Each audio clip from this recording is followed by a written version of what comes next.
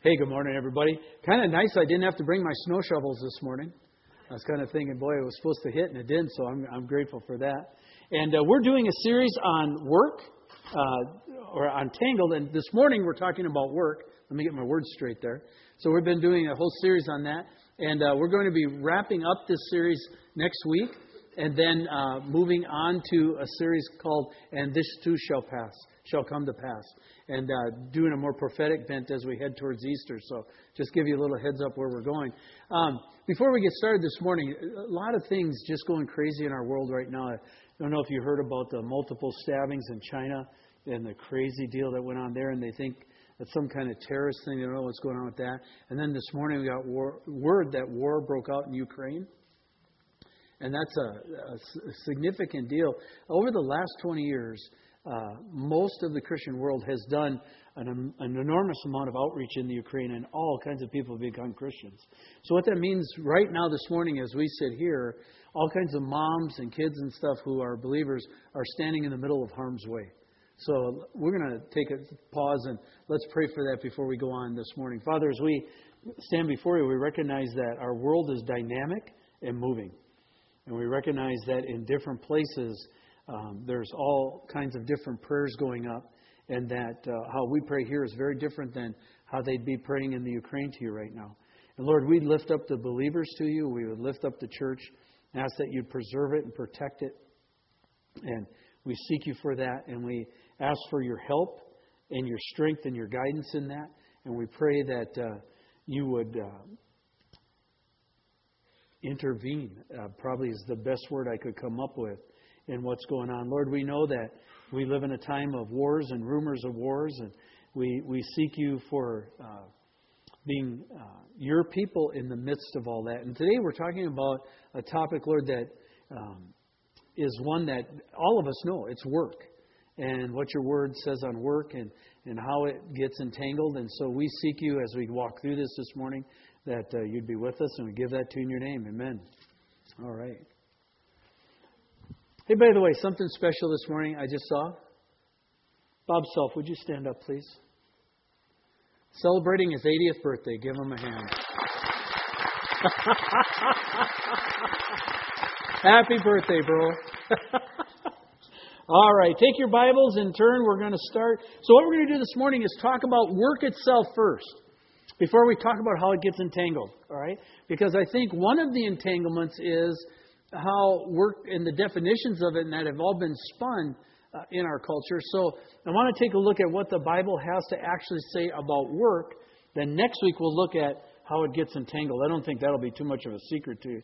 But I want to take you to Genesis and look at this verse here, Genesis 2:15. It says, "The Lord God took the man and put him in the Garden of Eden to work it and to keep it." And I want to suggest this morning that many of us have a wrong picture of heaven as we sit here. One of the stereotypical pictures we have is we'll sit on a cloud and float with a harp and pluck along doing music, right?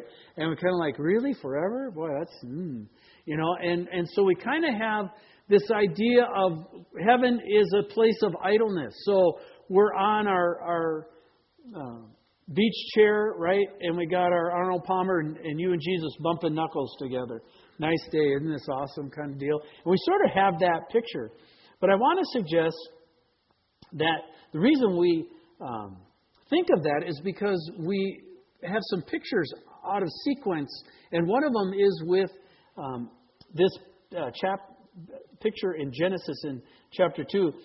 And I want to suggest that we tend to come to think that way because we start to believe that work, all human work, jobs, labor, toil, are a result of the fall and are thus cursed. The fall is when Adam and Eve sinned in the garden. They ate what they weren't supposed to eat, and they got kicked out. And it's called a lot of different things in Catholic theology. It's called original sin. But it's this idea that something's wrong, something's broken. Something, you know, the old, I'm okay, you're okay. Bible says, no, we're not. There's something that's broken inside of us, and that's called the fall. And so that fall has created a debris field all through human history and stained just about everything. And so we're talking about that. One of the things we think it's stained, that it's really wrecked, is work. Right? And if I just didn't have to work, life would be great. And I want to suggest to you that that's not actually accurate biblically. If you look at this verse very carefully, you'll see that God set man in paradise to what? To work. This is before the fall. This is before there was anything we know of sin. Matter of fact, we said last week that one of Adam's assignments was the naming of the animals. And we said, just think about that job and what that would take if you had to name all the animals. I know in our home, if it was Pam's job, some animals wouldn't have been named because snakes would have been all killed at that point. But no, we don't do snakes at our house. And so those wouldn't have been named. But just think about the enormity of the task of naming all the animals. And so what you find pre-fall, before sin, is God placed man with these assignments in the garden that they were to, he was to name the animals, and then he was to work the garden. I guess even in paradise, gardening is a good thing. God himself enjoys work. It says in this verse in Genesis, just a little far, Genesis 2 and 3, by the seventh day, God had finished the work he had been doing, so that on the seventh day, he rested from all his, the word there is work. And God blessed the seventh day and made it holy, because on it he rested from all the work of creating that he had done. And we often focus on that seventh day, Sabbath, a day of rest. Right? And we make big mention. But what we forget about is the 6 previous days that he worked and set everything in motion in terms of the creation. That God worked hard. And that it took a lot to put together what we see that we call our world and our universe. And here's what I'm suggesting. Good, solid, healthy, vigorous work will be the order of the day in heaven, along with balanced and appropriate rest as well. There will be lots of really cool challenges. There will be lots of really cool things to do. And here's the great part. You won't get tired like you do down here. Your body won't fall apart. Your eyesight will actually work and you can hear. It'll be a fabulous thing. Right? And so work as we know it in heaven will be completely different than we understood it. But in essence will be the same because it will be the great things to do. Now the Bible talks about the fact that, and this is another thing we get wrong, that God is still working. That He's working now today, right here as we sit, and that it talks about He is, the picture is He's building a house or a temple. Let's take a look at that quickly. In Hebrews, if you've got your Bible or your tablet or your phone, whichever you look up right now, Hebrews chapter 3 says, Now Moses was faithful in all God's house as a servant, to testify to the things that were to be spoken later. And that is the idea that Moses was a prophet and talked about one who, like Moses, would come later, who would fulfill all things. That's obviously Jesus. But in that process, Moses was a servant in the house. But Christ, Jesus, when He came, is faithful over God's house as a son. And we are His house if indeed we hold fast our confidence and the boasting in our hope. So, in other words, Moses was a servant in the house. Jesus built the house. Right? He's the contractor. He's the architect. He's the guy who's putting it together right now. It talks about that God is still working, that He is presently building. And that in that house, we are what's called in Scripture, a unique picture, living stones. We are part of the building that He's putting together. It says in first, and that should be 1 Peter. Sorry, I got just Peter up there. 1 Peter 2, 4, and 5. It says, as you come to Him, a living stone rejected by men, but in the sight of God chosen and precious, you yourselves like living stones are being built up as a spiritual house to be a holy priesthood, to offer spiritual sacrifices acceptable to God through Jesus Christ. In other words, He's putting a big thing together, and the big thing He's putting together is us. Living stones. He's collecting them from all over the planet and putting together in what's called this house or this temple. And you look in Revelation, He's building what's called the New Jerusalem. And it's going to be an amazing, amazing setup. But God is working on that. So when we ask, what is God working on today? The answer is He's working on us. He's working in us. He's getting ready to build. And yes, he's still working. As a matter of fact, the Bible talks a lot about work. Let's just this morning do a quick survey. We won't be able to get to everything, and there's a lot I'm leaving out due to time constraints. But let me give you the big, basic picture that's located within Scripture in regards to this topic of work. Let's start with Ecclesiastes. It says, a man can do nothing better than to eat and drink and find satisfaction in his work. This too I see is from the hand of God, for without him, who can eat or find enjoyment? It says, just like we enjoy eating and drinking and find satisfaction with that, so too we should find satisfaction from our work, and that is a gift from God. If you can find satisfaction in your work, that's actually a gift from God and a blessing from God. We'll show you that a little later. Proverbs, the book of Proverbs, is loaded with wisdom and encouragement on being wise about work and having a good work ethic. It reserves its special ire for the fool or the sluggard, with numerous examples of what not to do, expressing the thought that one who is slack in his work is a brother to one who destroys. But it also gives great praise to those who do their work well. So, just a quick shot through Proverbs. Here's a couple of them. Proverbs 14:23. All hard work brings a profit, but mere talk leads only to poverty. Right? And we say that even in our day. Would you just stop talking and get moving on it? Right? Just do it. Quit talking about it. Because Proverbs understood you could talk about it all you want, but it never gets to that place where you actually do it. And Proverbs is saying there is wisdom and skill in getting to it, to doing it all. And then notice it says hard work. All hard work brings a profit. Proverbs 22:9.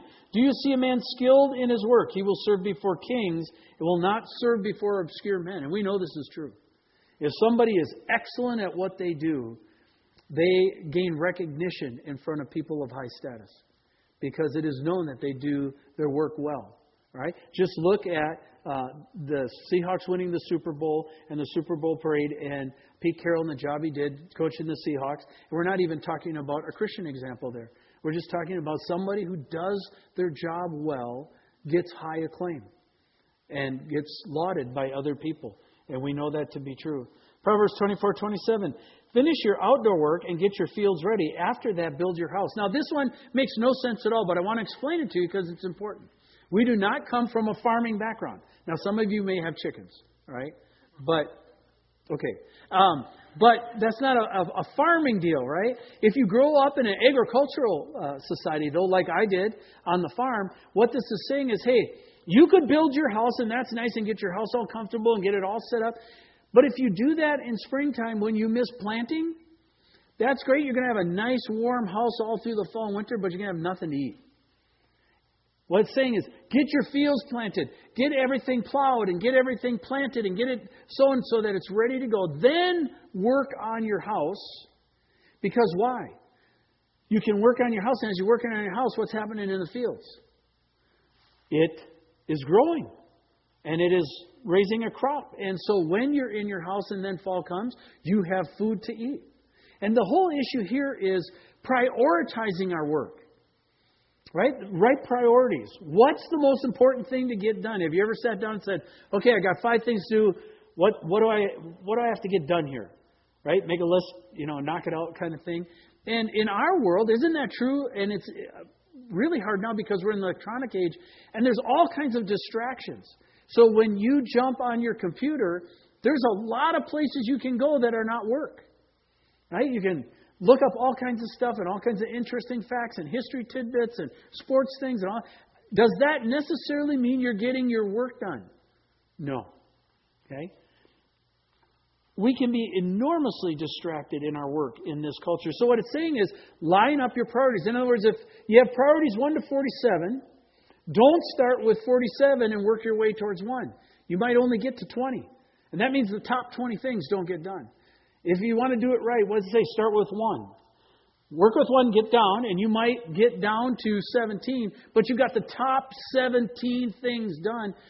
The other ones probably can wait, and the list will reorder itself, right? So it's talking here about priorities of ordering your work in a right way. Proverbs 31. The whole chapter is about a hardworking woman. The whole chapter is about a godly, discerning woman who takes care of her home. By the way, if you're a mom, you work. Right? Moms in here, hardest work in the world is being a mom. And in our culture, if you go to the store and say, what do you do for work? Oh, I'm a mom. Oh, you get that kind of attitude. You know, like, oh, you poor thing. You don't have a life. You poor thing. You don't really have a job. Poor thing. You don't really have any money. You poor thing. You don't have any status. You poor thing. What a loser. You're a mom. You get that attitude, right? They've said it.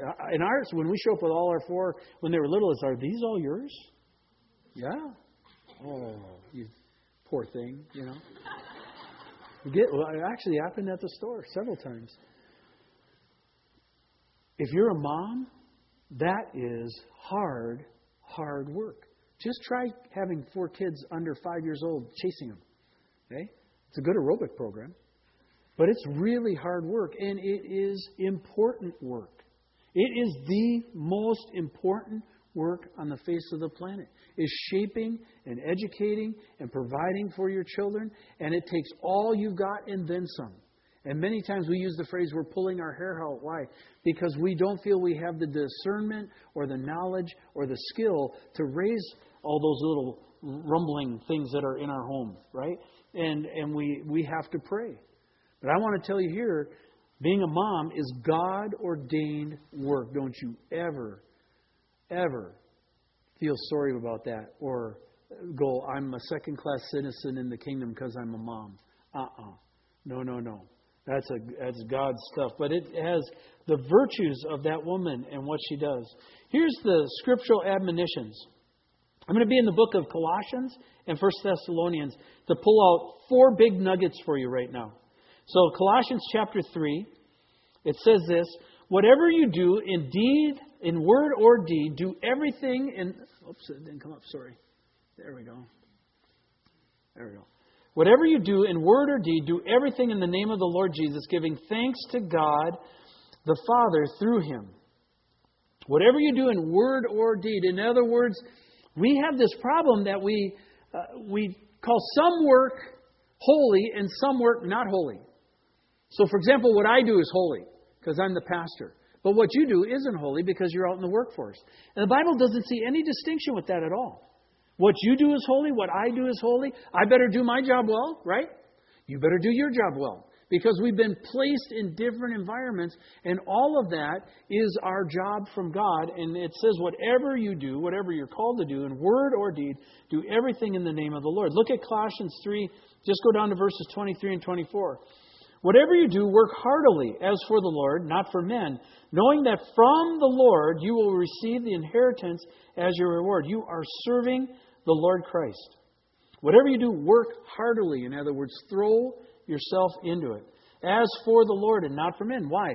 Because the Bible recognizes that there's a lot of injustice and a lot of things aren't perfect in the work situation. And you don't aim at your boss. You aim at working for the Lord. The clearest story I have of this for myself is when I first came to Christ. I was a brand new believer in Green Bay, Wisconsin, and I went to work for Green Bay Canning Corporation, very prestigious company. And what they did was they collected all the vegetables and fruit and that kind of stuff, and then they canned it. All right. So when you go to the store and you see the cans, I actually was the guy who did the labels and did the cans and did all that. Right. And so my job, my first job at Green Bay Canning was they had the corn come through, and the corn would come in, and I had a stick, and it was about this long, and I would poke the corn so that it would go straight, so that when it went in, it would cut the corn off the cob, and therefore when you sit at your dinner table and you have a nice plate of corn, it doesn't have a whole lot of husk and a whole lot of cob in it because it went through the cutter well, and now you just have corn. Right? That was my job. All right? Very prestigious job, written up in the New York Times. And they paid me well. All right? And so I'm sitting there thinking, okay, I just got saved. This is my job? You're kidding me. Seriously? Now, I grew up on a farm and I worked on a farm. But even for a farm kid, this was bad. Right? Boy, this is exciting. Right? I mean, and so I'm sitting there and I'm thinking, how in the world could this possibly be glorifying Jesus? It can't. But I thought to myself, well, if my dad gave me a good work ethic, so I didn't have to worry about that part. And so I thought, well, if this is my job, I'm going to do it well. I will be the best corn steerer into the cutter guy they've ever had at Green Bay Canning in the history of the corporation, right? And so I'm praying and I'm singing and I'm making sure those things go in just straight.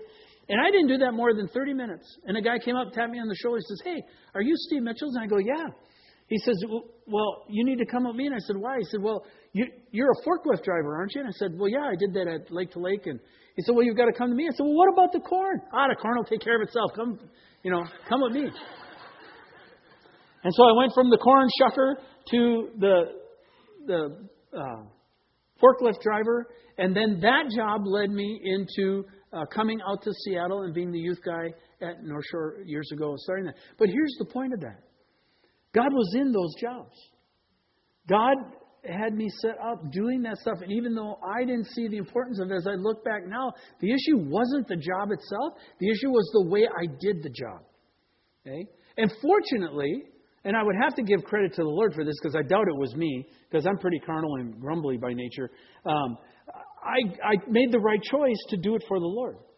And I have all kinds of stories in that canning factory of how God used then the forklift driving job, because we had guys like Noel the drug addict, and we had all kinds of guys like that I worked with, that God used that whole thing. I don't have time to go into them this morning, but that led to specific things that God kept using because my heart towards the work was right. It wasn't about the work, it was about the right heart towards the work. And I want to suggest that that's what this is saying here. When we are called to our work, we are serving the Lord. Look at 1 Thessalonians. It says, but we urge you, brothers, to do this more and more. The more and more was to love each other. We encourage you to do this more and more and to aspire to live quietly, to mind your own affairs, and to work with your hands as we instructed you, so that you may walk properly before outsiders and be dependent on no one. The early church did not know or talk about or understand a welfare state. You were supposed to work. It was important that you work. And that they didn't have a lot of the buffers we understand these days. And so working was part of what they had to accomplish. And so they were encouraged to work hard. Matter of fact, it was so serious that it was an issue of how they were perceived as the church. You say, well, how do you know that? Well, look at 2 Thessalonians chapter 3. It says, for even when we were with you, we would give you this command. Notice it's a command, it's not a suggestion. We give you this command. If anyone is not willing to work, let him not eat. That'd change a few things in our country, wouldn't it? For we hear that some among you walk in idleness, not busy at work, but busy bodies. Do we have busy bodies in our culture? Now such persons we command and encourage in the Lord Jesus Christ to do their work quietly and to earn their own living. And so the idea there is Paul's talking about a responsibility factor. Now when they're talking about this, there's a twist to it. We'll talk more about it next week. But this is not the pull up your bootstraps, lean in, grind harder, 24/7, everything I got. I'm into it. I ignore my wife. I ignore my family. I ignore all that. And I just grind it for the dollar. And the more dollars I make, the greater I am. And therefore, that's where my prestige and honor comes from. That's not what this is talking about at all. It's talking about operating with the grace and the gifting God has given you in the work He's given you. And therefore, asking God to give you a grace appropriate for what He's called you to do. You have heard me pray many times, Jesus, give me a grace appropriate for what you've called me to do. All right? I didn't know you could do this 35 years ago. I'm astonished that I do this. If you knew my life story, you'd be astonished too. All right? But God has set it up that I have a work to do. Likewise, you have a work to do. And therefore, you may be up against things you don't know what to do, and you're going to have to ask for the same kind of grace. I sometimes have to ask for it daily. right? You probably do in your setting as well. Because that work is the challenge. And in that then, you see the Lord. In this, we're talking about, one of the things this brings us to, or brought me to, was the original Puritan work ethic. Right? We talk about the Puritans, and often they're painted in terrible light. They're painted as a gruesome, unfunny, rigid group of people, and all they did was work, work, work, and therefore we've got to get away from the Puritan work ethic because that's what's wrecked our country. And I want to suggest to you that's been a phenomenal job of whitewashing and propaganda in our country. The Puritan work ethic was a beautiful thing. Let me take you for a quick walk through it. I found an article. It's up here. You can see the name Leland Kylan, and it was written in 206, and it's the original. It's on the Protestant work ethic, and he starts out in this describing Richard Baxter. Richard Baxter was one of the main spokespeople for the Puritans, and Richard Baxter was sick most of his life, so he never knew if he'd make it to the next Sunday preaching to his people. And so, from this life of poor health, Baxter preached and said, as never sure to preach again, and as a dying man to dying men. In other words, you better listen to what I'm saying because I may not be here next week. And dying men tend to tell the truth, right? And so that's how he preached. And so it was a kind of a cool deal. He says, living daily in the shadow of eternity gave the Puritans a deep appreciation for living every moment on this earth to the fullest for God. Promise not long life to yourselves, Baxter advised, but live as those who are always uncertain of another day. For the Puritans, to redeem the time, that was a phrase Baxter coined, meant to order one's daily life in accordance with godly principles and for maximum effectiveness. One of the Puritans' favorite epithets was well ordered. Just have things in right order. My wife gets that much better than I do. Right? Their opponents nicknamed them the disciplinarians. The Puritans aspired to be worldly saints, Christians with earth as their sphere of activity and with heaven as their ultimate hope. Baxter exhorted his readers, write upon the doors of thy shop and thy chamber. In other words, write on the doors of your workplace and your house, the places where you live. It says, write on those, this is the time on which my endless life depends. He said dependeth, but depends we get better, right? This is the time on which my endless life depends. In other words, this is the focus. This is your calling. This is the place where you serve. So, a couple things, some characteristics, three characteristics. There are three vintage traits he talks about in this article. The ideal of a God-centered life, the doctrine of calling or vocation, and the conviction that all of life is God's. Let's look at these quickly, because I think they're worth walking through. The idea of a God-centered life. Kelton says this, the Puritan sense of priorities in life was one of their greatest strengths. Putting God first and valuing everything else in relation to God was a recurrent Puritan theme. Baxter's parting advice to his parishioners at his church was to be sure to maintain a constant delight in God. Now, that's not what you expected to hear, was it? To be sure to maintain a constant delight in God. Most of the time we think of the Puritans as grim, gruesome, grind it out, right? And one of their big things was joy. One of their things was find delight in the workplace, in where you're serving. And in that, when you find God, you'll find joy and you'll find delight. It says, I got to find my spot here. Preaching before the Houses of Parliament, Cornelius Burgess admonished everyone present to lift up his soul to take hold of God and to be glued and united to Him, to be only His forever. So they were talking about being glued to God, right? We talk about being glued at the hip, right? That's a saying we use. This idea of I'm tied that closely to it. For the Puritans, the God-centered life meant making the quest for spiritual and moral holiness the great business of life. Making the quest for spiritual and moral holiness the great business of life. In a divine commonwealth, wrote Baxter, holiness must have the principal honor and encouragement, and a great difference be made between the precious and the vile. So, for example, in our world today, because it's electronic, it's very easy. There's a lot of stuff available to us. And he's saying the primary issue is making a difference between the precious and the vile. And lining up with the precious, what's important to God. Our own culture has conspired to make such holiness burdensome, right? And isn't that true? Oh, you go to church? Well, that must be hard waking up Sunday morning. You could sleep in. Why would you do that? High school, come on, let's party. Let's go.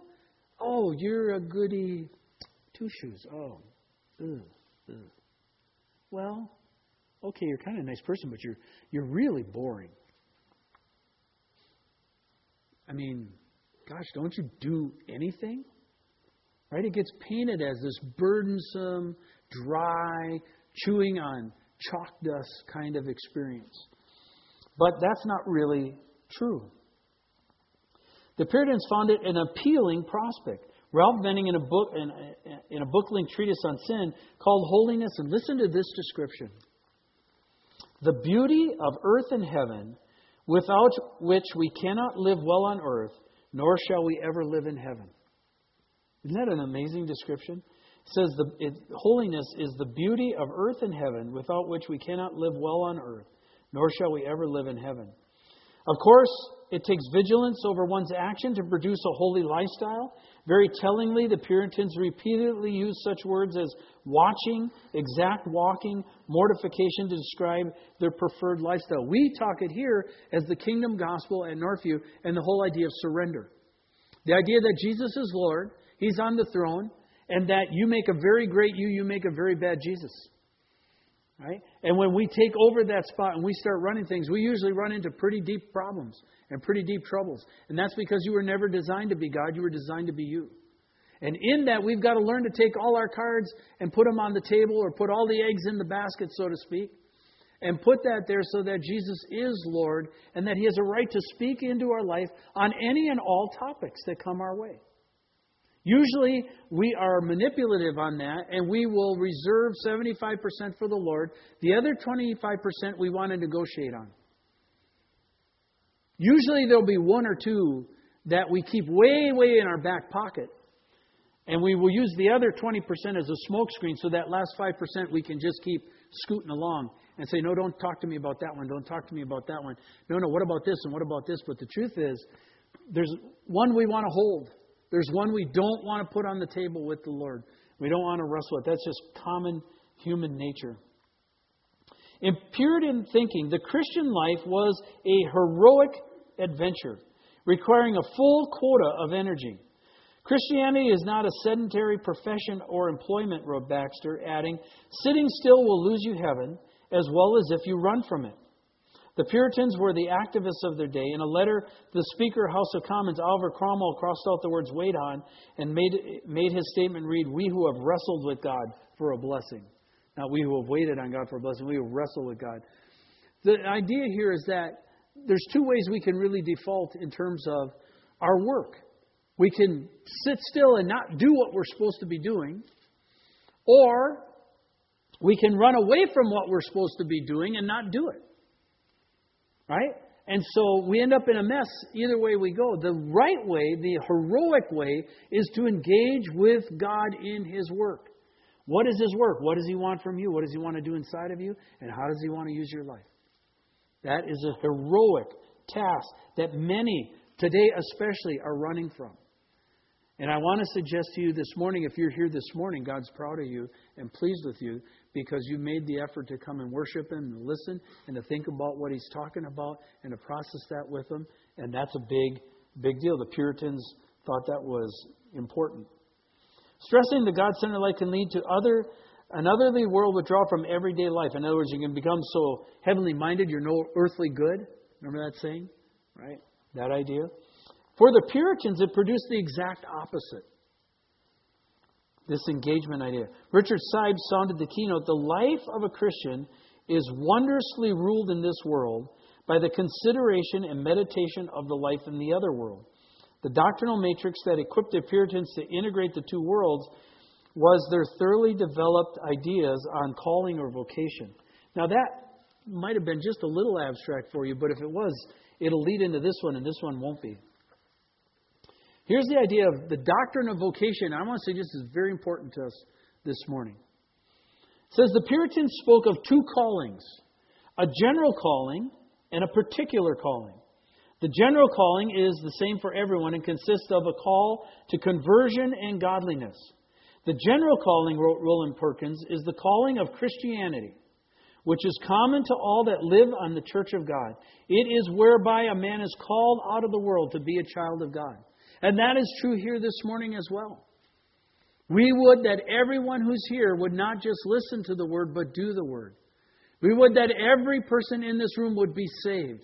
That when you get to eternity and you stand in judgment, and God stand, and by the way, a wink and a nod and a good story isn't going to fly it that day. Okay? And God looks at you and says, why should I let you into heaven? You would know in your heart that the right answer is because I accepted the work that the Lord Jesus did for me. And by faith, I was saved by you. And therefore, I'm allowed to come in because of what you've done for me. That is the hope of our church. That is the hope of everybody who sits in this auditorium. That they would have that conviction. They would have that faith. They would have that salvation. So that's the general calling. But the particular calling is different. A particular calling consists of the specific task and occupation that God places before a person in the course of daily living. It focuses on, but is not limited to, the work that a person does for a livelihood.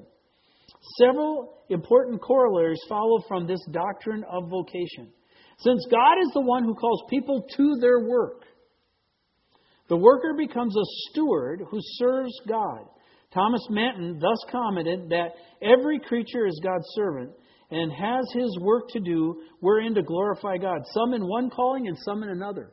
And this breaks down the whole idea that, for example, what I do is holy. We would say, Steve's in the ministry, right? And that's what a pastor does, and you're in the ministry, and that's a high and holy calling. It is. I better do it well. I should be holy. You should pray more for me on that. All right? But what does it also say? The calling you have is equally as high and as holy. In other words, we are placed in our jobs, we are placed in our neighborhoods. The things we have to do are given to us by God. Not just work, but the general overall things we have to do. Right? Think of your world, and the things you have to do are ordained by God, and therefore is your calling or vocation, and it is holy. And therefore there's not a secular or sacred, there's a holy. We are called in a particular way to particular things. I'm looking at different friends, and I'm looking at Brian, and what Brian does at work, I would be no good at. Okay? But he's not necessarily good at what I do as well either. I'm looking at Mike Vitale. I can't even use the words that Mike Vitale uses in his, because he works for Microsoft, all right? Who cares if you're a comma off? Right? In the computer world, that's a big deal. Right? I don't know that language. I don't know how to do that. Okay? But Mike can't do this either. Likewise for you, there's things that you are called specifically to, and that is what this is talking about. It says the Puritan view that God calls all workers to their task in the world dignifies all legitimate kinds of work. Notice legitimate kinds of work. There are evil kinds of work that we should not be involved in. All right? There's stuff that we should not do or be associated or lined up with. But it legitimates or dignifies all legitimate kinds of work. Above all, the Puritan doctrine of vocation sanctifies common work. William Tyndale said that if we look externally, there is a difference between the washing of dishes and the preaching of the Word of God. Right? We would say, yeah, there's a difference to that. But then he goes on to say this. But as touching to please God, there's no difference at all. In other words, if you are sitting there and you are washing dishes and you're doing it for the glory of God, that carries the same weight as if you were sitting here preaching and doing it for the glory of God. Brother Andrew was once asked if they were playing a game of chess, and he said, Brother Andrew, if Jesus were going to come back in the next 5 minutes, what would you do? He said, nothing. I would keep playing chess because I'm playing chess for the glory of God. You see how that takes out the anxiety-riddled thing of, am I doing the right thing? Am I doing what God? And just says, hey, what's before me? What have I been given to do? Let me do that for the glory of God. Brings enormous peace. It takes out anxiety. And it adds dignity to what we've been asked to do. Are we all asked to do the same thing? No. Are we all asked to serve the Lord? Yes. Baxter explained how this could be. God looks not principally, and by the way, I'm changing the language here so we can understand it because it's looketh and all that stuff. God looks not principally at the external part of what the person's doing, but much more on the heart of him that's doing it. In other words, what's the state of my heart? What mattered at Green Bay Canning wasn't the work I was doing. It was the heart that I was doing it with. Right? And likewise, that is true for us. And that means, so for example, let's say you don't have work. Let's say you're out of a job right now, or let's say you're retired. You still have work to do. Right? There is things that you have to do, and you are to do those well. What if you're in not the best job in the world? You still need to do that work as unto the Lord and find delight in it, as impossible as that sounds. Many of us never think about praying at our work. And God, what's before me, and what is it that you've given me to do? It says this view of work as a vocation offers more than simply the possibility of serving God in one's daily work. It offers the possibility of serving God, or by means of that work. To work is to serve God. Baxter's exhortation was for workers to serve the Lord in serving their masters. There is a moral dimension to work as well. When the Puritans spoke of the rewards of work, they almost automatically paired serving God with serving humanity. The main end of our lives, wrote Perkins, is to serve God in the serving of men in the works of our calling. If daily work is as central to the spiritual life as the Puritan doctrine of vocation asserts, it is no wonder that the Puritans threw themselves with such zest into their work. We need, of course, to draw the distinction between the original Puritan work ethic and the secularized perversion that has followed. Secularized perversion is, I'm anxious, I'm driven, I never stop, I stay on top of it, and I'm freaked out, but I just keep moving because it won't catch me if I keep moving. But I'm loaded down, I pull my bootstraps harder, I breathe deeper, and I just keep pushing into it. Because it all depends on me and what I can produce. The Puritan version was, God, you've called me to this, give me the grace to do that job well. See the difference? It's a calling. It's a vocation. It says, be laborious and diligent in your callings, and if you cheerfully serve God, notice that phrase? Work hard, and if you cheerfully serve God in the labor of your hands, with a heavenly and obedient mind, it will be as acceptable to Him as if you had spent all that time in more spiritual exercises. I translate that into English. If you have a hard job to do and you're doing your work, and maybe it's a tedious thing, right? Tedious is harder sometimes than hard work. Maybe it's one of those tedious things and you have to do a tedious thing and you can do that and you can do that cheerfully with the Lord. That's as good as having a quiet time in the Bible.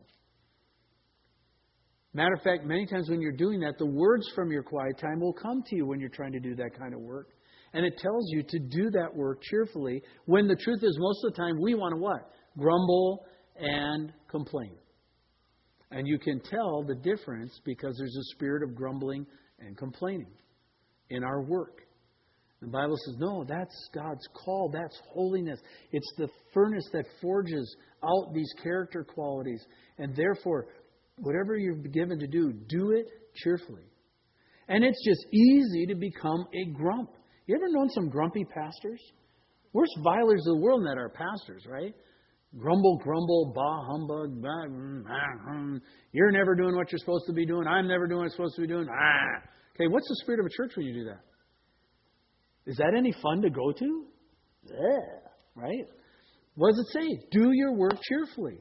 Do we study the Word hard? Yes, we do. Do we laugh? Yes, we do. Why? Because there's funny stuff when we try to do it and we don't always get it right, and a lot of it's humorous. Does that mean we quit trying? No. It means we work hard at what we're called to do. Is your job always fun? Brent's going, sure. Is your job always fun? Is anybody's job always fun? Moms. Is your job always fun? I mean, what does changing dirty diapers have to do with serving the kingdom of heaven? Everything. Everything. Because that baby, that child, has been given to you by God as a steward. And you are to do that job. Moms, is it easy to go negative in being a mom? Oh, boy. Can we grumble? Can we complain? Right? Guys, is it easy to complain at the job? Right? Now, I know we have lots of gals at work as well. Right? Is it easy to complain? Yeah, it really is. Right? This idea here is that your job is to be laborious and diligent in your callings.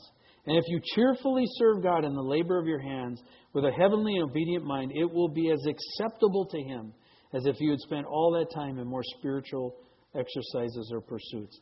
What they're getting at here, the third quality, is that all of life is God's.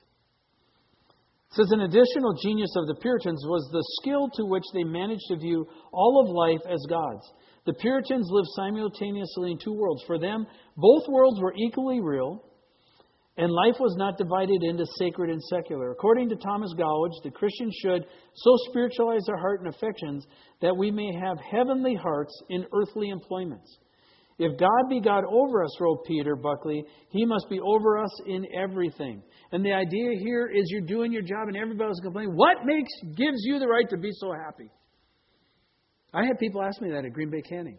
What makes you so happy? You're ticking us off. All the rest are grumbling. You're happy. We don't like that. You better start grumbling like us. Okay? Who gives you the right to be so happy? And what he's saying here is that the idea here, why we can, is because He, Jesus, must be over all. That's everything. Okay? It is no wonder then that the Puritans saw God in the commonplace. Richard Baxter asked his readers, can you not think on the several places where you've lived and remember that they each had their several mercies?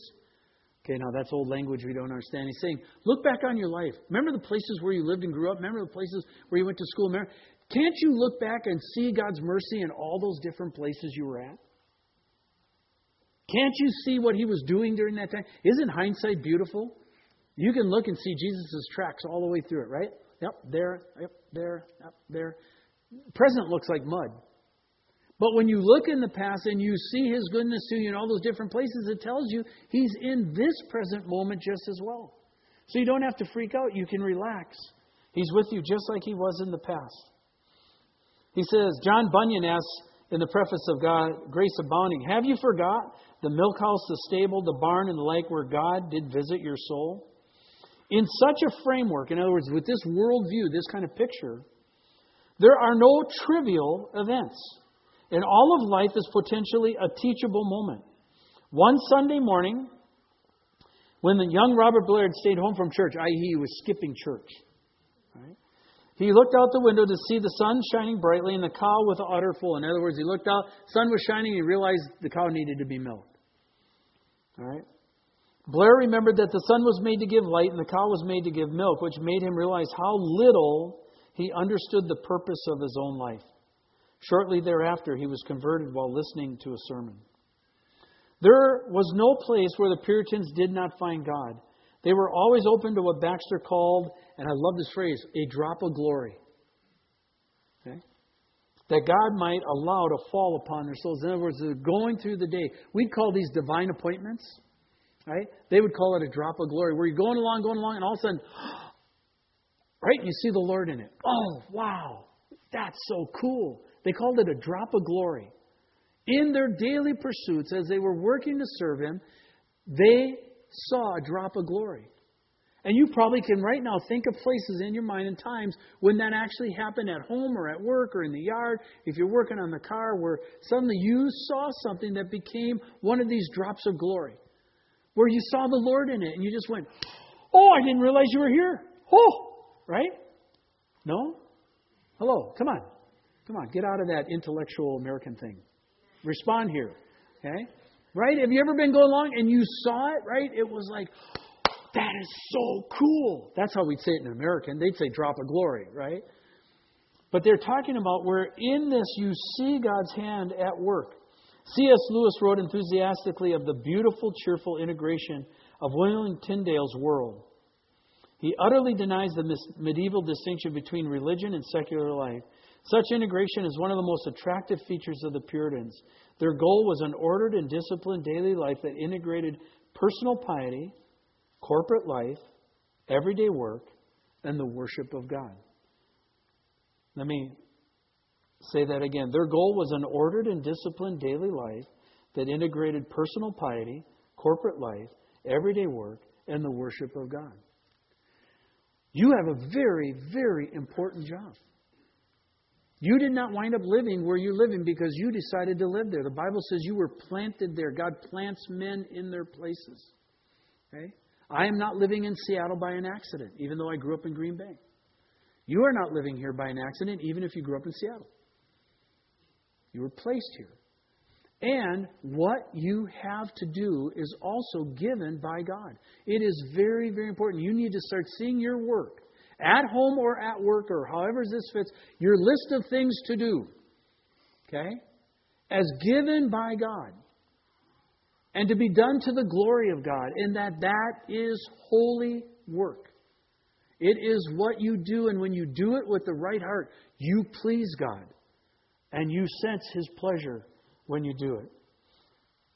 Remember Eric Liddell? He was called to be a missionary, and he told his sister, yes, but I'm also called to run, because when I run, I feel His pleasure. What do you do? What are you called to that you feel His pleasure? It's such a fascinating thing. I'm going to ask the guys to come forward for communion, because this is going to lead us right into communion. So guys, if you'd come forward, thank you so much for serving us. But I want to take you to Hebrews chapter 6.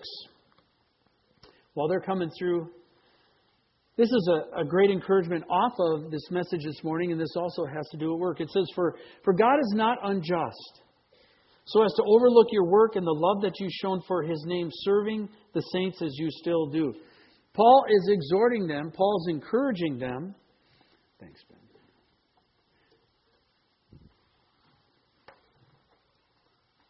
Why? Why is Paul exhorting them? Because they were tired. Anybody ever get tired? You ever want to just lay down and take a nap? Okay. I want to get to the place in life where that's not something to do, but it's my job description. And unfortunately, it seems to be coming faster than I want it to. All right? Right? The idea there that they'd gotten tired. They were discouraged. They were like, boy, everything we've done, we've been at it a long time. It hasn't produced anything. We're weary. I don't know if we can keep going. And this is where grace comes in. Paul says this, look, God has not forgotten anything that you've done for Him in the kingdom. Whether you've come back to Him, whether there was a gap in there where you didn't live for Him and now you've come back, whether you've lived for Him steady for 30 years, whether you're a somebody, whether you're a nobody. You're sitting out there going, man, I'm a nobody. How could I possibly please God? You can please God by doing what He's given you to, what He's called you, what He's given you to do. He's just as happy with you if you're invisible to other people, but you're doing what He's asked you to do, as is if you're very public. Matter of fact, I think history is going to be fascinating, and that those who are public will not garner near the recognition that those who operated behind the scenes. I think when we get to heaven, the question I want to ask God is, God will say, okay, here's history as you knew it. Now let me show you what really happened. Wow. Wow.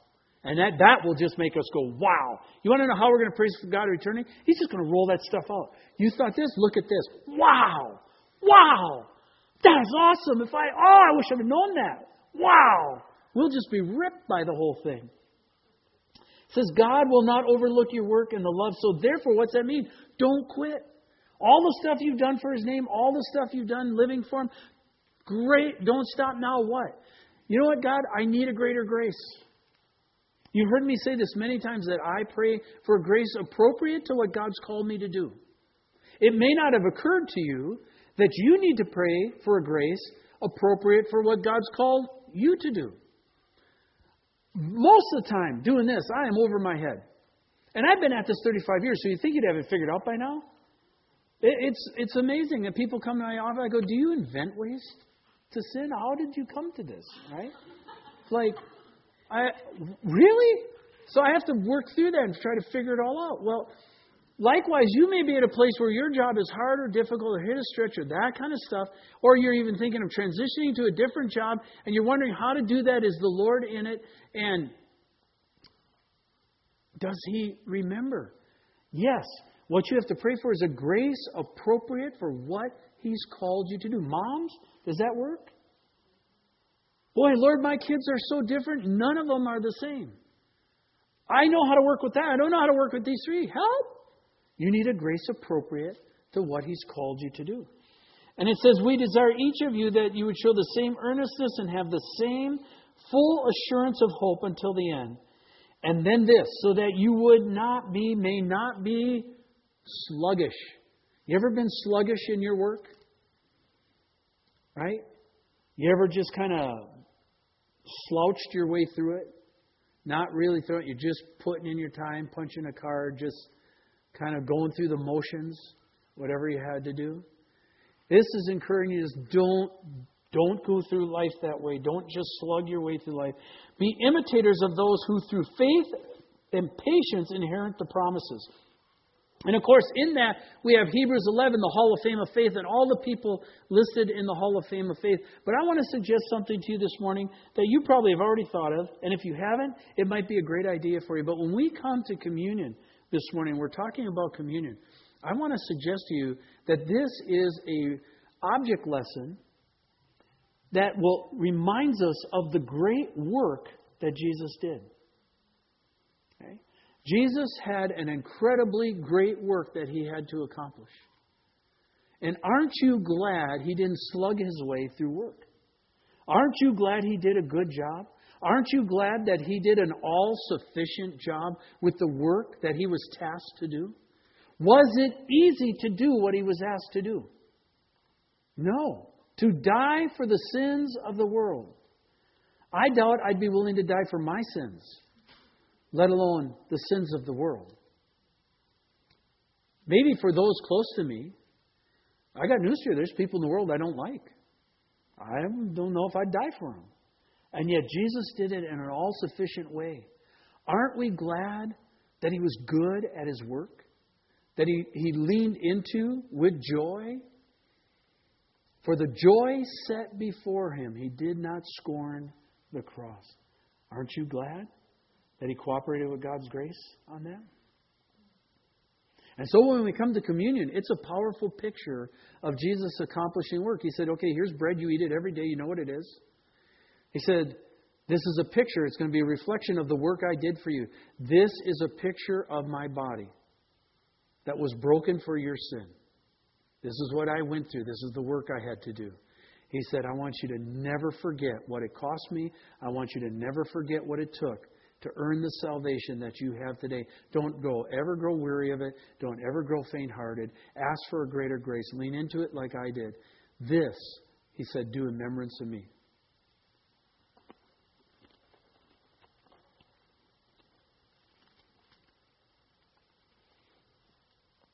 When it comes to the cup, the picture there is it was costly. We know if somebody sheds blood for a cause, that's the ultimate sacrifice. And Jesus said this was the ultimate price tag. It cost me everything. He said it was not cheap. It was the best I could offer. I gave my life for it. You matter that much to me. I gave my life for you. He said, drink this in memory of me. If Jesus is the great example and person we're supposed to imitate, then we should do our work well too. Now, next week we'll look at how work gets all entangled up, but I wanted to anchor this down this morning. What is your things that you have to do? Look in your world. Has the Holy Spirit been bumping on anything, talking anything, saying you got to adjust here, you got to go here? Then do that work well in cooperation with His grace this week. Let's pray. Father, thank you for this message. The sense is that it's rung a clear bell in our hearts. There's not one of us that can't identify with that. And Lord, how grateful we are as a people that you did your job well. What a fantastic spirit. What a fantastic job you did. And Lord, that was all done in cooperation with your Father. And we want to do the same thing, Lord. We want to cooperate in your grace with what you've asked us to do. And where we are racked, where we are frail, where we are scared, may you help us lean into your grace, and may our faith grow appropriate to the level of what you've called us to do. Lord, I do not know all of that you've called all my friends to. I know what you've called me to.